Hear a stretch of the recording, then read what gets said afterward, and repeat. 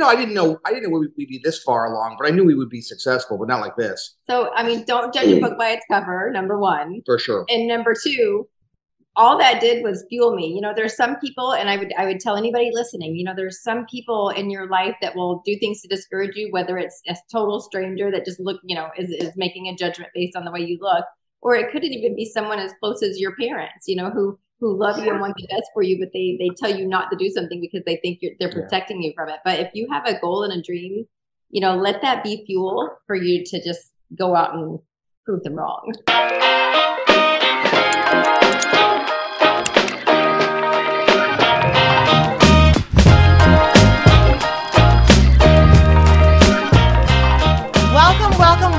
Welcome to The Remix, the video podcast that keeps you in the mix of everything real estate. I'm Noelle Freisen. And I'm Eric Anderson, and we're so excited to have special guests with us today. And we're going to ask them lots of questions, and Noelle's going to tell you who they are. We have Glenn and Amber Schwarm. They started out as a newly married couple way in debt. And now they flip over 100 houses a year and have made some crazy number in revenue. Well, I think, Omar, you've only flipped like 10 houses a year. So maybe even you'll learn something from these people. I hope so. So, of course, we have our power panel. We have Omar, we have Nima, we have Adam. But you guys know them, and we want to hop right into talking to Glenn and Amber. Hey, Glenn and Amber, how are ya? Welcome to the show today. Thanks for having us. Yeah, thanks, guys. We're excited. So can you tell us a little bit about how you started out? I know you were $80,000 in debt with 4 small children. So go through the whole thing because it's inspirational, really. How far back you want to go? So I was born. So we don't go back that far. So we were. I'll get it for you. We were 2007 or so. We were both going through divorces from our spouses, and we were actually friends prior. And she was living in where were you? Texas. I moved from Texas to Florida. Yeah. Yeah. So we ended up deciding to get into the real estate game, and I always wanted to buy and hold. That was always my thing. And then Amber said, "No, I want to flip houses." Well, when you're $80,000 in credit card debt, we were like, well, listen, if we're going to do this, we have to find ways to make large chunks of cash legally, right? We have to find a way to do that and not sell crack on the corner. So I said, okay, how can we do this? And we went to a seminar. The funny part is the seminar we went to, there was 8 people in the room. And the guy said, and it was date night. So Amber's all decked out. And there was 8 people, including us. And the guy said, to be successful, you'll have to go in homes that she'll never go in. Pointed at me. And I thought, buddy, you have no idea. We hadn't flipped the house yet. I was like, buddy, you have no idea. Because I knew, I didn't know we'd be this far along, but I knew we would be successful, but not like this. So, I mean, don't judge a book by its cover, number one. For sure. And number two, all that did was fuel me. There's some people, and I would tell anybody listening, there's some people in your life that will do things to discourage you, whether it's a total stranger that just is making a judgment based on the way you look. Or it could even be someone as close as your parents, who love you and want the best for you, but they tell you not to do something because they think they're protecting you from it. But if you have a goal and a dream, let that be fuel for you to just go out and prove them wrong. So did anyone close to you tell you not to go forward and do this? Oh, sure. We had, remember, so let's go back in history. It's 2007. We bought our first house. So we went to a seminar wherever we ended up getting started. So we bought our first house in 07. In 08, we're trying to sell it, and the market is collapsing all around us. Like the sky is falling. Like oh yeah, do you remember that? Run from real estate. Anybody who was in that time remembers, and everybody that we knew was like, "Boy, real estate. You shouldn't do real estate. You shouldn't do real estate." And I, look, I tend to be. I believe that the masses have a silent M. I don't believe they think smart, right? So as a group, as a whole, as human beings, we don't think well in a group. So I tend to always go against the grain. And so we went all in, and we pushed all in. We did our first house we bought in 07, sold in 2008. Then the market fell out from underneath us, and we did 3 more that year. Yeah. We did 3 more that year. 1 the first year, 3 the second year. Did all the work ourselves, and I'm not a contractor. I can't even read a tape measure, right? I'm a complete moron when it comes to that stuff. For reals, y'all, he can't read a tape measure. I cannot. There's a lot of dashes. It's very confusing to me. So I it's, yeah, well, as one of us can. So we did all the work ourselves, and then the next year I think we did 7, then 9, then 20, and now this year we're not actively involved anymore. Our company, we actually live in Florida. We we were fortunate enough to be able to move down to the beach here in Florida. And our business is still in upstate New York. Yeah, we're in upstate New York, and we'll still do over 100 deals a year. I think this year we'll actually eclipse 1,000 deals we've done. That's amazing. Like are you focusing on that specific upstate New York market, or have you branched out to other parts of the country? We've come a little bit downstate. Like, I forget what county that we're in now, but we went a little bit west, a little bit down. Right now we're focused there because it's where we have all of our connections, right? Now, I don't love, if we're being really honest, I don't like doing business in New York. It's very tough. The cycle time from when you buy a house to sell a house, even when you wholesale or flip, it takes bloody forever because there's a billion attorneys. So everybody wants to get a piece of the pie. So it's difficult to do business in New York, but it's just what we know. And so we continue on. So that goes to show you that even in a state that's challenging to do it, you can still be successful though. Yeah. Glenn, can I ask you a question? So you said you use the word deals, right? And I think what I'm interested to know is, and I think we all know your backstory. Anybody who Googles you knows your backstory. So what do you mean by deals? Because you can't be involved. Someone who does flipping, right? You can't be involved in over 100 deals a year. It just, you would have a nervous breakdown, right? You know, your contractor's calling you, sightseeing. So when you say now deals, what does that mean to you? So our team, we have a team. Number one, I'm blessed to have a very good COO that we hired last year that runs the day-to-day operations. We have acquisitions managers, dispositions managers, and then a whole team of people are there. We have an HR department, all that kind of stuff. So a deal for us is any deal that any house that we do, and we have a different disposition for every type of house. What wound up being last year we did, it was either 100. There's always been argument if it's 100 or 101 deals last year. It's one or the other. I'm not sure when one of them closed, but out of those, about 78 or 79 of those were wholesales. So we buy those and sell them to somebody else. We started back in 2008, and we didn't do that for many, many years. Now it's become the thing to do, right? So we spend so much on marketing to find the flips that we end up selling those off to other investors. So that's a deal where you just put it under contract and sell that to somebody else. I'm sure you guys know what that is. So obviously, if it fits your criteria, then you flip it. If not, you wholesale it. Or keep it for a rental. Yeah. So that's really what we do, right? We look at. Go back. You're in the middle of saying, all right, so that's a portion of it. You're talking about you're wholesaling, say 76 of them. Now, what about the other 30 something? Then the other one, so usually we try and keep 8 to 10 rentals a year, whether it be long-term or short-term. We have a whole chunk of short-term rentals also, but we also keep long-term. And the other ones we'll do full renovations on. Now, I say full renovations, those could mean, in the last couple of years, it's been a crazy seller's market. You could put paint on something and just sell it. It was crazy, right? So we were doing, if we could get, however we could get the most amount of money the quickest without looking like a flipper. Like our reputation is to do a great renovation, not to turn on a crappy product. That makes sense. You know what I mean? So we're not a flipper per se, but if we could go into a house, and I remember one house we bought and fixed it up because the seller the seller didn't want to mess around with it, and it had to have a couple of things fixed for an FHA buyer. So went in, bought the house for and don't hold me to these numbers, it was like maybe 75 grand or 80 grand.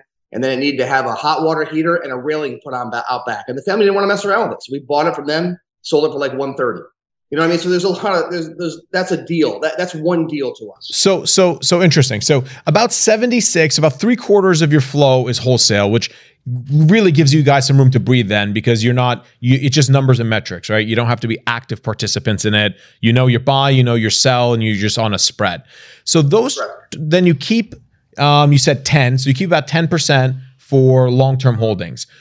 What is your minimum required cap rate for you guys on buying something to hold? So I don't worry about cap rates as much because we really work in the single family. Like that's really what we do. People have said, do you guys have a lot of multifamily? We don't. We have a handful of 2 families. We have mostly single families. For us, it really just depends on what kind of cash flow we can get on that property. You know what I mean? If we can get cash flow on it, and also now it's become, can we short-term rent it as well? So we don't necessarily have a set criteria. It depends where we are in cash flow wise with our company too, right? It depends. Do we have to sell this and pull our equity out? Or are we in a cash position now where we don't have to? So it's not as much about cap rate as it's about where are we in the cycle of our company? What's the best exit strategy for that property, depending on where we are as a company? And now Now we kind of have to buy it from our company, which is screwy, but we have to sort of buy it from our flipping company. So now it's like, wait a minute. So there's some things to figure out there as well. How many deals did it take you to actually get out of that credit card debt that you had to deal with? I think it was the first year. Well, the first year was one deal. The three deals. Well, no, your first year was 17,000 and 33,000. That only puts you at 50,000. So you were 80,000 in debt. The math doesn't add up on one deal. So we finished that one in 2000. We did the first one in the end of 2007, but then the next year we did 3 deals. In 2008, we did 3 deals in 2008. So that year we were out. Yeah, between 2008 2009 thereabouts. I do remember. It's going back a ways in my memory, but I do remember as we were selling those houses, they had more deals coming in. We only did renovations in the early days. That's all we did was renovations. That's just what we liked. We like making things. Like taking ugly things, make them look pretty. I always say that's why Amber married me. It's not really working. But that's what we always did, right? That was always our thing. Did either of you have a background in construction? Neither one of us. No, not a bit. Not a bit. I had good friends that knew about it. So I would call them in for suggestions and tips. It's amazing what you'll figure out when you're hungry, though. We were desperate. Like we knew, sticking to our 9 to 5s or getting a job wasn't gonna get us where we wanted in life. And we're both type A's. We're both risk takers. So we just wanted more. And we were desperate enough to figure it out on our own. And back then there wasn't a lot of coaching and training out there either. There was, So one of the questions I was going to ask is, so one of the things that a lot of people ask me is, how do I find, because look, your GC, whoever's doing the actual work on the property can either make or break it, right? If you're doing a flip, how do you find a good GC, or do you use a GC, especially at the beginning, or do you do the work yourself, or do you, kind of handle that yourself? Like, what would you recommend when you're starting off? Yeah. I was going to say, Amber and I did our roles. I'm going to let her answer that because our roles are very different. Like most people think that I handle construction, she handles the buying and selling. Just the opposite. I handle the buying and selling, and she handled all the construction and contractors and stuff. I got the actual shit work, like the sewer, the septic. That's the actual shit work I got. So that was what I got. So, but other than that, Amber handled everything. So she's the pro at that question. Yeah, and it was interesting because I think the dynamics in that world are changing now. There's more and more women getting involved in real estate investing, which I think is awesome because it's such a natural fit. But in the beginning, that was definitely not the case back in 07, 08. So not only did I have my confidence issues because I didn't know what I was talking about, but here I am, little Texas blonde girl in upstate New York with, a bunch of New York contractors. And, they just looked at me like I was an idiot. So I feel like I had to prove myself to every single contractor I came into contact with. And it was a learning experience. We subbed it out to begin with before we got GCs, and then we moved on to a project manager who now runs all that in New York. But go ahead. But what I would tell people that are listening, whether you're male or female, is the knowledge that you need comes very quickly. It's not like it takes years to figure that stuff out. And in the beginning where I may have blamed the contractors for some things, it was really looking back, it was really my lack of confidence. And once I got that confidence, I have zero problem talking to contractors now. And you really have to hold them to the fire though, because they will walk on you if you let them. They're the hardest part of the job. That's the hardest part of the business. They will. And they would go to him and say, I need to check that. I was way harder on the contractors than he ever was. So you have to not let them take advantage of you, and you have to set the tone up front. I would go in with my full scope of work prepared. I would go in with my payment schedule. Here's what you get paid. I had 6 different phases broken out of the job. We still do business that way. So my motto was, I love to pay my contractors, but I'll pay you when you get the job done. I don't want to hear your sob story about, this, that, or the other. And I've heard them all. They're going to have a sob story. I will pay They always do. This phase is done. So did you, have to be structured. Sure. Did you go, so we always recommend that our students go and watch YouTube and learn how to do projects. So if you want to know how it is to renovate a kitchen, go watch YouTube and see a bunch of people renovating kitchens just to give you perspective on what to expect. Did you do anything like that to help build your confidence? I don't think we didn't have that. They didn't have that back then, yeah. So now I'm an old fart, right? So I mean, this is 08, 09, and we were kind of original being on YouTube back then. Not original, not by a long shot, but we were doing a lot of stuff to market our properties back then.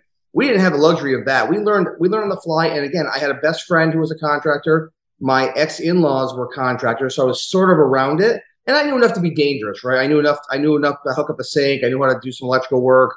My first company when I was 19 years old was an alarm company, so I knew how to navigate through house a little bit. But after the first 3, we didn't do any work. Correct. Yeah, after the first 3, we decided to sub that stuff out. We said, let's hire a GC and let's let them run the project. Now the GC would mostly handle all the inside stuff. Then we'd hire a separate person for the outside, like the roof siding, septic. And you guys asked before about where.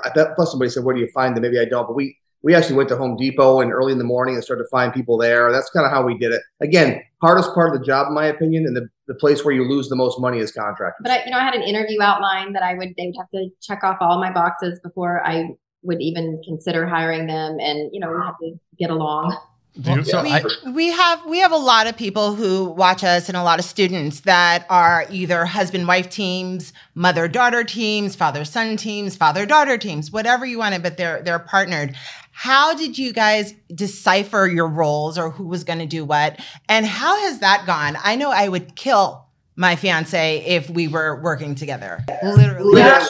We've actually never had one fight. So it's just I love that. That's awesome. You need to write a book just about not fighting. Right. Yeah. How did you decipher those roles?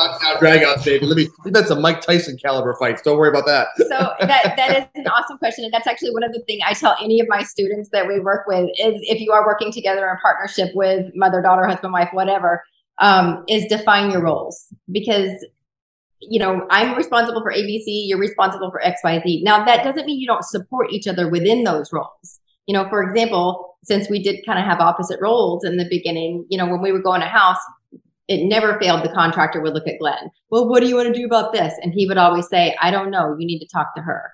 So he would always elevate me in my position and never just take over that, alpha role. Although we battled heavy in the first 2 years. I mean, people say, how do you guys work together? I'm like, well, it's amazing what $25,000 in 4 years of therapy can do for you. And lots of wine. And lots of alcohol. Booze is always a good answer too. So we managed to get our way through that, but it got better for us, like Amber said, once we defined roles and said, you do this and I do this, and shut up. Just you can support me or question me, but don't question me too much on this. There were times because even though we were both type A or are type A personalities, Glenn's stronger than I am. So there were times where he would try to get in my lane and I would just say, back off. You need to get out of my lane. Stop trying to steamroll. You didn't use that nice of language. Well, maybe not. So as you guys were climbing up that ladder, getting out of debt and having your successes, did you do something to celebrate each win when you were first started? Like, did you crack open a bottle of champagne?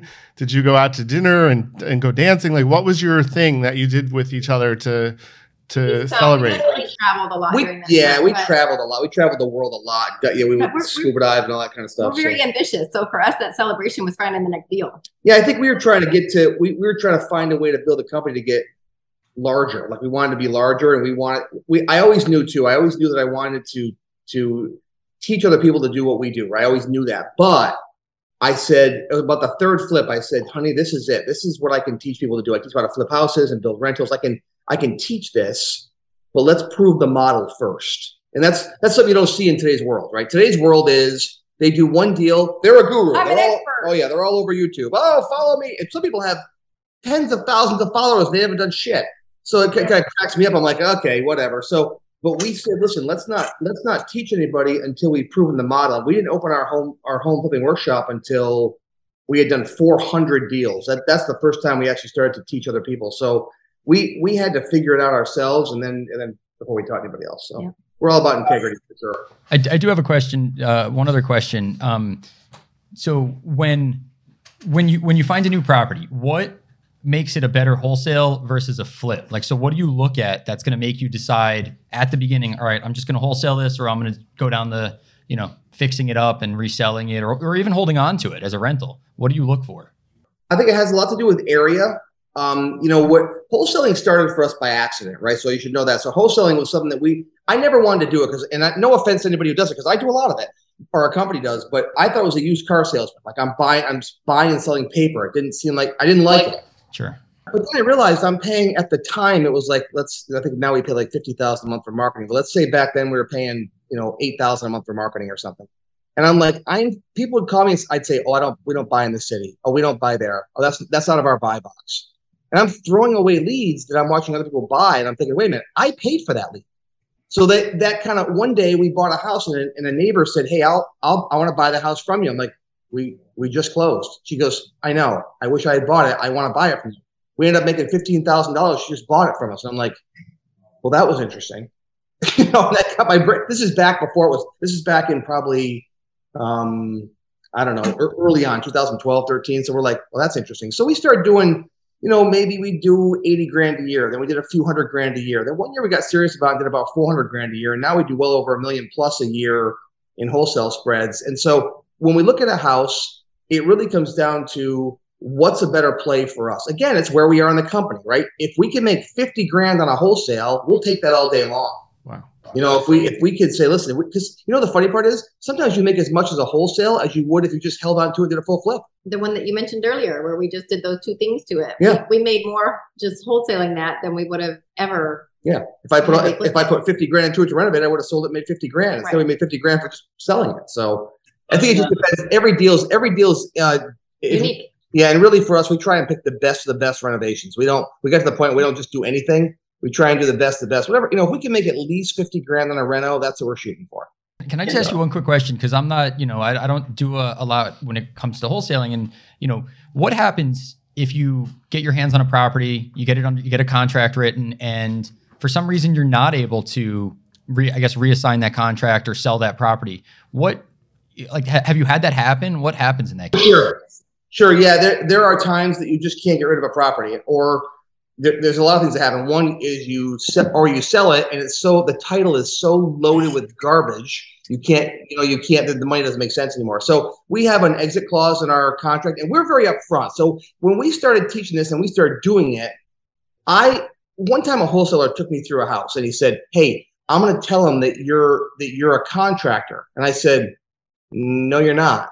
I said, I'm on TV, for God's sake. We run ads. You're going to tell them I'm somebody else. I said, I'm not, just tell them I'm your partner. I'm here to look at the house. So we're very upfront. Like our team says, we come in and say, this is not a house. We're going to put this house under contract for XYZ dollars. We may buy it ourselves, which we may. We may sell it to one of our partners. We may sell it to one of our students, or we might turn it into a rental. Once we get it in-house, we'll determine what we're going to do. And if for some reason it doesn't fit for anything, we'll let you know. And then we're very upfront with people. So on the occasion, maybe 8 to 10% of the contracts won't get sold for one reason or the other. And so we just let them know we're unable to help you with that deal. But there are people that do that really shady and just and we're not. We don't so from the buyer pool that you have for your wholesale deals, who do you say is a typical buyer? Are these people who flip the house? Are you hoteling versus wholesaling the majority of your deals? All different. Again, there's so many. Where we are in upstate New York, we can list those on the MLS. Like we have a contract to list on the MLS. So that's really how we don't really just work with a buyer's list per se. We put it out, especially in the past couple of years, put it in the market, and people buy them for a variety of reasons. In my opinion, they overpay a lot of times for those houses. But that's what started me wholesaling, because I'm like, we're losing out bids. If they want to pay more for the house, I'd be happy to give it to them. But it's some investors and it's some homeowners. Yeah, some homeowners buy them. Some people that want to just buy rentals or buying up, they're trying to get as many as they can. People come from down the city and they see how inexpensive real estate is upstate as opposed to downstate. So they want to, they sell a house down there for $800,000. They can buy 4 houses up in New York or upstate New York. So that's interesting. You're saying that once you get a property under contract, you're able to put it on the MLS while you still have it under contract and wholesale it. Correct. We're the owners by contract. Okay. I don't think we can do that here. Yeah, I don't think in New Jersey, there's a lot of red tape around doing that in New Jersey, but there are ways to do it. Everything has to be fully disclosed and detailed though, but it's not as common. So every area is definitely different around the country for sure. Every area is different, and we've been fortunate enough to be able to do that, but now we have a huge buyers list. But yeah, you're right. As far as wholesaling too, I now it's gotten so popular, frankly, I don't know if it's going to be around a whole lot longer in the form that it is now. when there's a signing and I don't know how granular you want to get, but there's a signing and there's wholesaling. They're really different things. A signing is when you just literally, I assign the contract to you and I get my rip, if you will. I get the difference of those two things. Then there's wholesaling, and wholesaling is really when you do a double close. That's the real definition. You mean buy cash and then resell it? Yeah, but I use the end buyer's cash to do it. So it's transactional cash from the end buyer. So it's still not any of your own money. So you're able to do that, I'm guessing, just in upstate New York, right? Because that's in New Jersey, Anima, you comment on this. From what I know, in New Jersey, that's not even allowed. So it's allowed. Most title companies post 08 don't do it anymore, right? Okay. So the system you guys are talking about is the old school 07 system where, you use Peter's money to sell Paul's property. And it worked. It worked phenomenally back then, but it's not per se legal.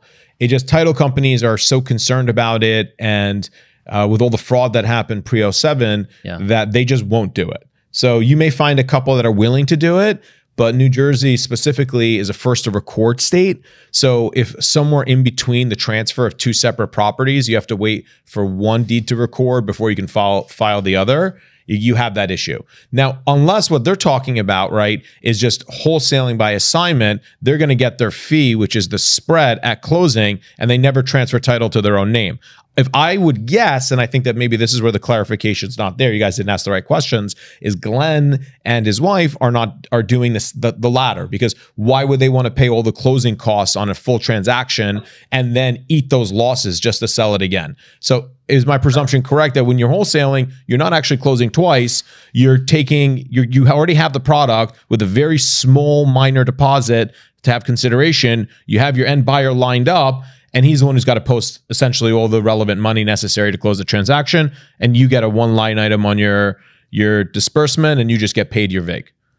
Correct. We would define that as an assignment, right? We're assigning the contract. In our world, when we say wholesale, now we do some double closes. Primarily, if the spread starts to get over $20,000, we don't want to have that disclosed at the closing table, because people are always happy with their deal until they realize you're making a lot of money. I was just about to say that the spread has to be minimum in order for that to be a play. You guys started pre the crash of 2008. And then when did you start? Just before it. Just before it. What did you do to get through that crash? And now you're wholesaling. When did you start that? Are you going to continue to do that through this recession? I think we just didn't give up. Like, we just kept going. I think we didn't care what everybody was saying. We took it one house at a time, and we just kept growing it and growing it and growing it. I mean, people keep saying, "Oh my gosh, you guys were brilliant. You knew when to take advantage." I'm like, nope. I was just desperate and needed money. I didn't know any different. I just kept pushing, and we just kept pushing even when it was hard. We had goals. We just kept going to reach our goals. I think when when you go all in, you got to burn your bridge. We had no other income. We had multiple houses to take care of. I had kids. We just had to make it work. I just didn't, we've been knocked down a ton of times. I mean, more times I failed more than I succeeded in most times. If you want to look at how many times I failed, you know what I mean? But we failed and failed and failed. We just kept pushing forward, though. That's how we pushed through. And we started wholesaling about maybe 4 years into but again, it was a very small part of what we did. It was only like, okay, I don't want that house, so I'll sell it to somebody else. And we turned it into something bigger when frankly, when people start overpaying for houses, in my opinion. I'm like, if you want to overpay, I'm finding them cheaper. I'd be happy to sell them to you. So, because I'm not going to lose a bid, and I'm paying for the lead. So that's when we start wholesaling. And we're going to keep doing that. We're going to keep doing that business. We'll see what happens with it. At our peak, I think we flipped 48 houses in a year. Full renovations. Full renovation. Yeah. And like maybe 20 wholesales. We used to be flip-flop. It was primarily renovations and then wholesales. Now it's wholesales, and we cherry pick the renovation. So we're going to keep that business model going forward, and keep doing what we're doing with that. And because it's a good way to find more rentals and build up your long-term success too. Can I ask you some just like factual questions, right? So let's go back to 07. This is what interests me, right? I love the story, right? But the story is the story. I want to know I want to know the ingredients. So back in 07, you're $80K in debt, right? How did you fund your first acquisition? Was it just a straight wholesale? So you had a very minimal amount out of pocket? No. Now, when all the money went away, is that what you're saying? Well, you're in 07 now. You're $80K in debt. So I'm assuming you have no money, or you'd pay your 25% interest credit cards first. So how did you buy that first property? the very first property was 07. We had just a regular loan, like FHA loan, 3%. It was a no doc loan. It was a no doc loan, and then we used credit cards for the refinance. Now let's move ahead a year for the rehab. So sorry, before you jump ahead, right? Because this is like the spark, right? So you use credit cards. So the $80K you were in debt was including this. Was this debt from the purchases, or was it before you got into real estate? No, that was going through divorce. It honestly was my debt. It wasn't Amber's debt. So one of you had to have credit, right? So one of you had to have a credit line to be able to do this, because $80K in credit card debt, no one's really lending you money. Then they went to Amber. Amber swooped in and put down her credit cards, right? She had credit cards, and I had home equity in one of my homes. So Amber, at that point in time, roughly, what was your credit score, and how much credit did you have? What was your buying power on your credit cards and just in general? Oh, this is going way back. I've always had really good credit. It was always in the probably mid to high 700s at the time. I wouldn't say it was like ridiculous amounts of credit though. I had maybe like 3 credit cards. Maybe 20 or 30 total. So, all right, here's the key question. How did you get money from your credit card to put down on a house? Did you take a cash advance on the card? How did you get that money? Because you can't walk into there's no Home Depot for houses. And you're like, all right, I'll put this one on my Amex. So where'd you get your 3% down payment? Well, no, it wasn't 3%. It was bank statement. So it's probably 20%. No, sorry, you were saying. So the credit cards that we used going in, we used for materials. And I think we did one cash advance where how they send those checks in the mail. I think we used one of those checks one time. And then I had a home equity with about 20 grand on it. So we were able to, anything that we couldn't use a credit card for, we used home equity for. So that's how we got through the first one. Okay. Right? And did you take those profits? You made $17,000 on your first deal, right? Correct. Okay. Did you take that $17,000 and roll it into another deal? Or did you think, all right, let me start paying down some of that credit card debt? At that point, what was your financial management plan? Keep rolling? You're going back way in history, but that at the time we had to survive. So we had double mortgage payments, we had kids, that was more money in the bank to keep surviving. So let me take you to the next deal that I think you'll appreciate where we started to take off. The next 2 houses we had under contract, and whatever that was, we had two houses under contract. And literally, I was good friends with the broker, and I called and said, I got to close these loans. He said, the money's gone. I said, no, this is me, man. We can do this. He said, no, it's gone. I said, no. Hoping we could get another no doc loan. Yeah. And he's like, dude, they're gone. I can't even get the money. So we were screwed. We had 2 houses under contract. They were good renovations. They both had over 50 grand in profit. And we had to get a private lender. And that's how we started. We now have about a $5 million private lender base, but it started with one person. It was Amber's friend, the girlfriend that I worked out with, and she had over $100,000 equity in her house. But she didn't know it though. Right. I think it's important we tell that story. She didn't know. She's like, oh, I'd love to help you guys. I said, boy, we need somebody with some money. We're kind of screwed. And she said, I wish I could help you guys. And I said, you got a really nice house. I knew they did a lot of do-it-yourself stuff on her house. They were always working on their house. I said, do you by chance have a home equity line credit? She goes, I think so. So what do you have on it? She said, I think 100 grand. I said, what if we use that? She goes, what do you mean? I go, if I paid your minimum payment. And at the time, I paid her 4 points, because this is what the money was back then. I paid 4 points and 14%. I just needed money. So I paid her 4 points and 14% on that money. And her interest was 3 or 4%. I think, right. That she was paying on the. So she's netting 10% on the spread that she's loaning us money that's not even her money. And that's what started it. And then I sent a letter out to a bunch of people I knew and said, if you know anybody looking for money, that wants to invest, let me know. And a friend of mine I hadn't talked to in 10 years called back and said, what is this you sent me? What is this thing? The little packet I put together. And he said, what the hell are you doing now? I said, well, I explained my deal. Over the course of the next 2 months, he funded 3 more deals for about $405,000. That started our private lender base. Now our private lender base, how we fund our deals is we have our private lenders will lend us money on the whole thing. The purchase price, the renovation, the whole works. Just for everybody listening, that's your LTV. So you have 100 LTV. They give you 100% of your loan to value. Sometimes more. Yeah, sometimes they say, take an extra 10. And I'm like, okay, fine. Do you personally guarantee these deals? These loans? No. Do they have a first lien position on the property? So for everybody listening, guys, that's called a non-recourse loan, right? So if you want to Google it, they're in a position now where when your business or you as an individual are not credible enough, but have enough credit with your lender, you can take a position and make it a non-recourse loan. But is it non-recourse, or do they have a first position on the lien? How is it structured with the private lenders? It has a first position. Okay. Yeah, they're always gonna, right? Okay. So with that being said, now you're doing that. You guys are a decade in. I did the numbers. You've got about $57 million of transactions with a little over 600 transactions done. That puts your sweet spot in the $90,000 to $100,000 range for acquisitions. Like that's your median, that's your average. Would that be correct, or is that where you guys kind of target your one family home purchase area? Are you saying for the purchase price? Yeah. Yeah, it used to be less, but yeah, I would say in that range. We're usually in the 70, 80 range. We do have the occasional 150s and 2s. Now the market's changing, right? Now it's more expensive to buy those houses, but that's what I bought a chicken coop. It was $180,000. Yeah, that's for sure. Yeah, they do now. Now you got to be really careful now crunching numbers. That's for sure, because the market's doing some very interesting things right now. So that's your sweet spot. Did that change, right? Because look, as a lot of people, as they start making more money, then they start looking at bigger projects.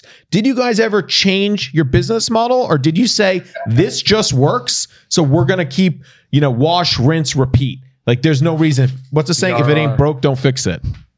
So we did 2 big projects back in, when was Chess born? Or Cruz born? 2015. So we got a little bit big for our britches, and we took on a big project, and it was a house that we paid $250,000 for. ARV was over $500,000. ARV was 600 because it was assessed value was 6. We thought we'd sell it for 7, and we thought we were doing this. We made that house look freaking amazing. We put all kinds of stuff. We did a great job with the contractor. Was a jerkwad, but whatever. Long story short, we sold that house and lost $150,000. So that was a little bit of an adjustment phase, right? And then at that same time, we had another property on 57 acres of land. It was a huge Victorian. It had 2 ponds, 4 acres of grass. I mean, it was like 4,000 square feet, whatever. It was contemporary, not Victorian. What did I say? Oh, we did a Victorian too. The contemporary. Right, I'm sorry. Yeah, my wife likes to correct me on a regular basis. I'm surprised they've gone this long. To be honest, it's a lot of houses. It's hard to remember all of them. That house we end up selling. We should have made about $180,000 profit, and we end up making $4,500 on that one. Very anticlimactic. We didn't lose money, but it sure felt like we lost. Yeah. What got you? So just out of curiosity, so you lost 100 and change on the first one. You made 4,500. What was it that got you to that point? Like, how'd you lose 150? Was it like some type of miscalculation on the front end, or did it? Good question. The market, or we bought them both right. I tell you what really happened was that Amber. You probably don't know this about our story, but Amber was our project manager, right? So I'm buying the houses, doing all that, and I'm running the company. And Amber is our project manager. It's all your fault, Amber. It usually is. I can handle it though. I got big shoulders. So Amber gets hospitalized with our little boy. I'm sorry to hear that. She's hospitalized for 6 weeks. He's born. He's not expected to make it through his first day of life. He did.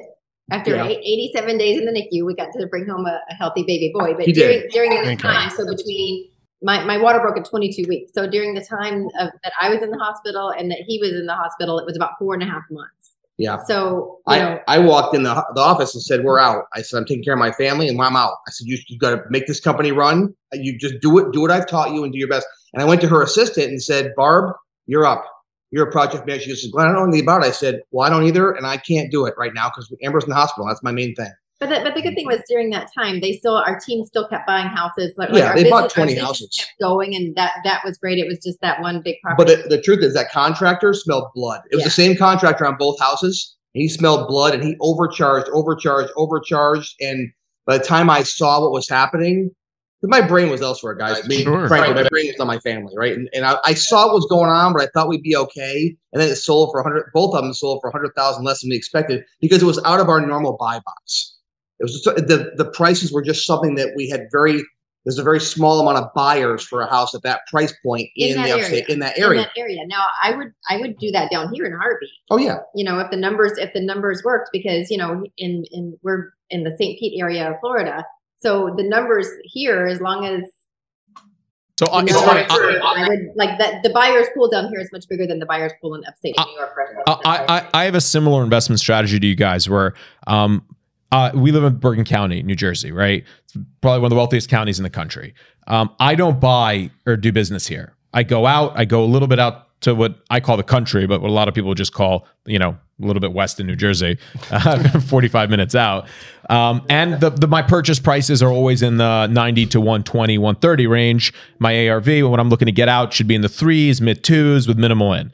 Every single time I've done a deal outside of that box where I pick something up for 300, 400, put 100 into it and expect this wonderful payday, never happens. I always end up regretting it. I always end up, my actual return on my investment is always far less. So I just find it interesting every once in a while. But, it's because, look, at the end of the day, you just keep getting called back in for more. You always think that one's going to be different. This time is different. But no, ultimately, that's why I asked you guys, have you changed your investment strategy? And the answer to that phenomenally is no. If it isn't broken, don't fix it. So how do you plan on changing that strategy? Because candidly speaking, those deals, thanks to very much people like yourselves with your classes, educating people. I'm not a proponent of educating people. I want to be the only person who has information. Thank you, Nima. You're welcome. How do you plan on you literally fighting the competition that you're creating? I mean, every month you're putting out people with the recipe. So at what point does it begin to actually affect your business?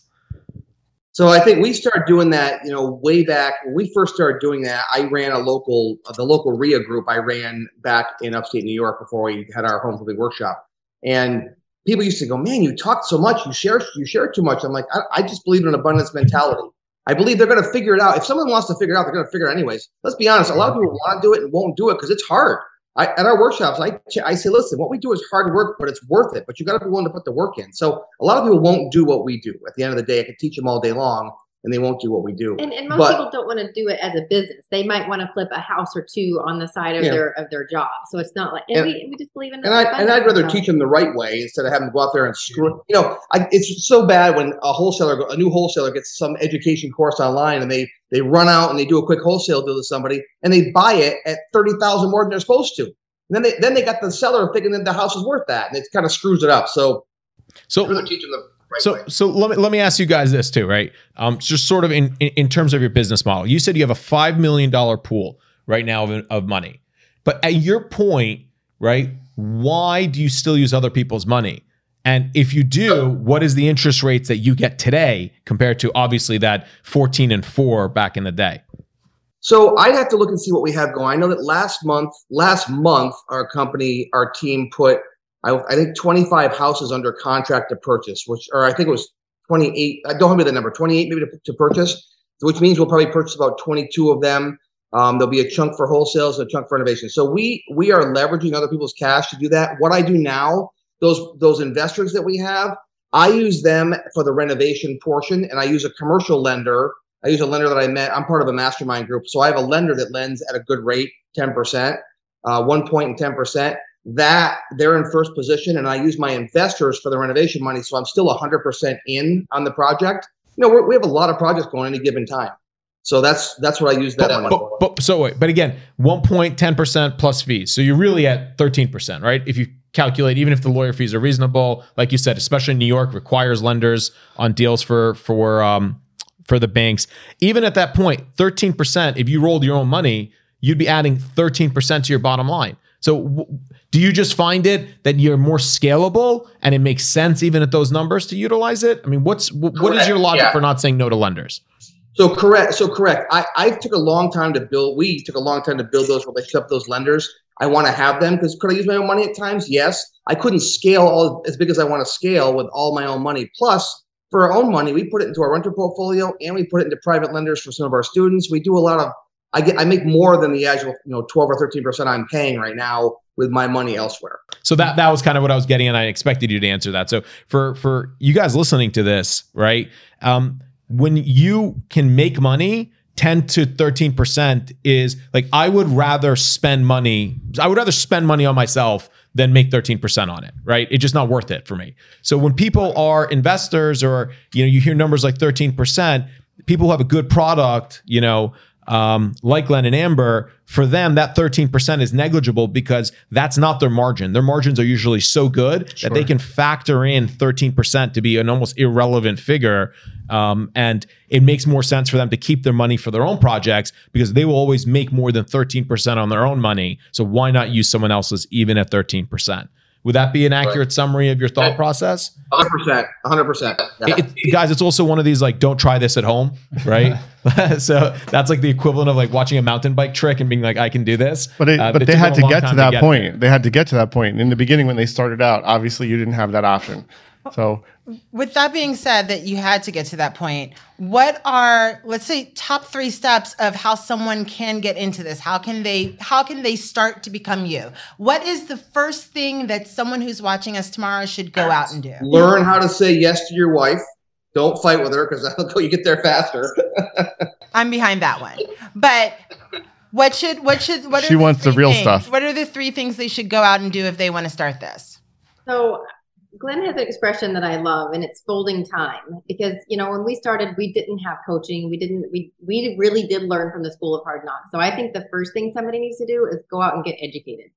And, we do that. So they can go to homeflippingworkshop.com and come to one of our workshops. I think people are attracted to different Find coaches who for you, different find things. who you like. Too. Find something that resonates with you, though, that you can identify with, that you trust, that you don't feel like it's going to just bullshit you. So get educated so that you can crunch that learning time in half, have the track to run on. I love that. We're a school, so I'm Absolutely. totally behind you on that one. What's the second? After I've gotten educated. I think number 2 is take action. There's so many people that talk about wanting to do this, that watch all the TV shows, that, say, we have friends that do that. We have friends that know what we do, that we would, gladly help, but they still just talk about it. So number 2 is take action and push past the fear. The last one I would say is, I'm a big believer that we become like those we associate with, and you've got to get around people like you, like us. You've got to get around people that think and talk in a different language. Look, last week, so I'm good friends. We're part of what's called the Collective Genius. It's an amazing networking. It's an amazing mastermind, and you got to do 75 deals a year to be part of this group. And so we've been in it for about 2 years, and I've become good friends with the owner. And so he lives in Tampa. So we were hanging out 2 weekends ago in his pool. We're hanging out there, and a couple other guys were there. And a couple guys were there that were not in real estate. One was a guy that did private equity. One was a guy that was doing a startup tech company. I sat in the pool and talked to these guys about their businesses, and I learned so much that I didn't know. Like, I was like, wow, these guys are younger than me. They knew a whole lot more about things I didn't know about. And I got in the car. I said, it's amazing, right? You've got to be around people that think at a higher level than you. If you don't, you will never think at a higher level, because you won't know what you don't know. You don't know how to think at a higher level. Iron sharpens iron. Got to be around people that. So if you want to be a real estate investor, get around you, right? Get around 100%. 100%. So on the reverse side, what are the top 3 things that you should not do? Yeah. What should you not do? Just the top 3, not Just the top 100. Yeah, I gotta say, how much time do we have today? So I would tell you that the top 3 things not to do. Don't wing it. Yeah, don't wing it. Too much information out there. Be very careful getting too over leveraged in the beginning. And what I mean by over leverage is not necessarily the money, but with what you're doing. Some people they want to do 2-3 projects that are rip. I'd be very careful with that. I think you put yourself in a very vulnerable spot to do that. Make really calculated decisions too. The good thing about real estate is everything's pretty much measurable with numbers. And number 3 is don't listen to the masses. Right now, I'm not sure what's going to happen in the months ahead. It's been weird. I keep thinking I'm going to hear like, hey, get away from real estate. People keep coming into it. Interest rates go up, they come back down. We're all kind of like, I know you guys are too. We're all kind of just like watching right now. So I think just be very careful and don't listen to the wrong people. That's all. Glenn, Amber, what metrics, if any, do you guys look at like weekly to sort of keep yourselves informed on the market? Or at this point, are you just based off your gut? I don't. I'm not a real detail person. I'm really not. I joke around. I'm like, I just own the company. I don't know all the details right now. My COO is a great guy. He watches all the numbers and stuff. I do watch metrics on what is the days on market. I want to see what that looks like out there right now. I want to see what the average sale prices are. We dropping? But really what I focus on is my area, because I think real estate's very local. Yes, it's nationwide. We have a really weird little pocket in upstate New York in the capital region up there. It's a weird pocket that doesn't really get hit too hard one way or the other. We didn't have a massive appreciation. We had appreciation, but not a massive like Las Vegas did. So I follow my own little area and I see what's happening. That's really what I focus on because that's where my business is right now. So that's what I focus majority on. Do you guys give back to that community for PR? I mean, what do you do in the community that you guys operate in? We are on TV a lot. Like we do a ton of TV commercials and that kind of stuff. And we haven't been on a radio ad in a while. We've done some ads. We've been on live news shows. We have not in a while. We support a local charity there called Things of My Very Own. Yeah. Yeah, I think Amber got my question. Yeah. Good to know. Good to know. How important is, or what is the most important part of your relationship, or what is that secret ingredient that keeps the two of you focused and together and moving forward, that you could share with us? I don't think love is enough, personally, because even people that love each other hurt each other. I think staying connected is really important, and that takes work. With us, we both still are active in business. We have 4 kids. Our 2 youngest are 7 and 9, so they're in sports and all that stuff. So I think it's really important to make time for each other and stay connected. I think respect is a big one. When you're in business together and you're in love together, you've got to respect each other. And I think there's spice too. And I don't mean spice just sexually. Certainly I like that too, but not that. But I'm saying spice when it comes to, I had a new business idea last night that I bounced off her, and she's like, huh. So all of a sudden our brains are thinking about something new. So it's in real estate, but we're always growing together. I think that's what I would probably say. You have to grow together. I think if one partner grows past the other one, and the other one doesn't grow, you're eventually going to separate. Apart. You're going to grow apart. I just wanted to make sure before we end that you tell us about your new book that's coming out, because I saw that it's coming out in a couple of months with Simon & Schuster. Tell us what the title is. Tell us what it's about. I love it. I am going to read it. I was trying to buy it, and then I was like, damn, I have to wait a couple more months. Pre-order, yeah. Yeah, we wrote that last year. So it's the birth of the everyday real estate investor, how real estate, not stocks, are the new investment going forward to build wealth. And it's really just, it's kind of our story tied in with what we do. We specialize in wholesaling, obviously renovation and flipping, long-term and short-term rentals. That's the niche that we have, and also running companies inside those. And so the book sort of takes a journey from when I was a young teenager, when I first realized, like, my parents paid $12,500 for their house in the 50s, and their payment was $51 a month. I laugh at that, right?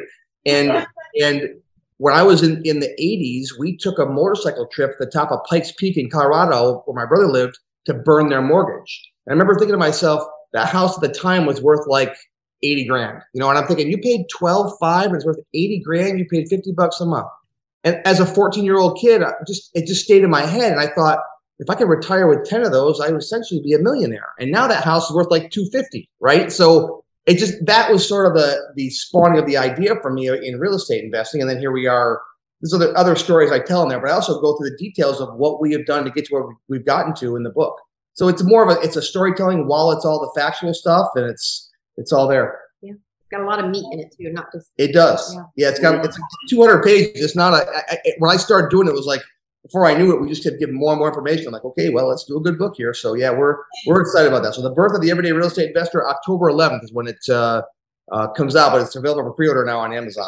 Well, our students love the meat and potatoes in a book, so we're very excited to have had you here today, and we look forward to following your story, and we hope to have you again in the future. And Amber, I'd love to have one-on-one conversation with you about how women can really get into this, because I love that you are the mastermind brains behind it all, and I'm going to pick all of that out for our listeners. Awesome. I would love that. Awesome. Don't forget to ask everybody to subscribe. Yes, subscribe, guys. I'm off my game today. So you're going to subscribe, you're going to push that button, you're going to buy Glenn and Amber's book, and you're going to come to recareercenter.com and find out more about the Center for Real Estate Education. And remember, if you visualize it, you can own it. Yep. Bye, guys. Thanks, guys. Thank you. Bye.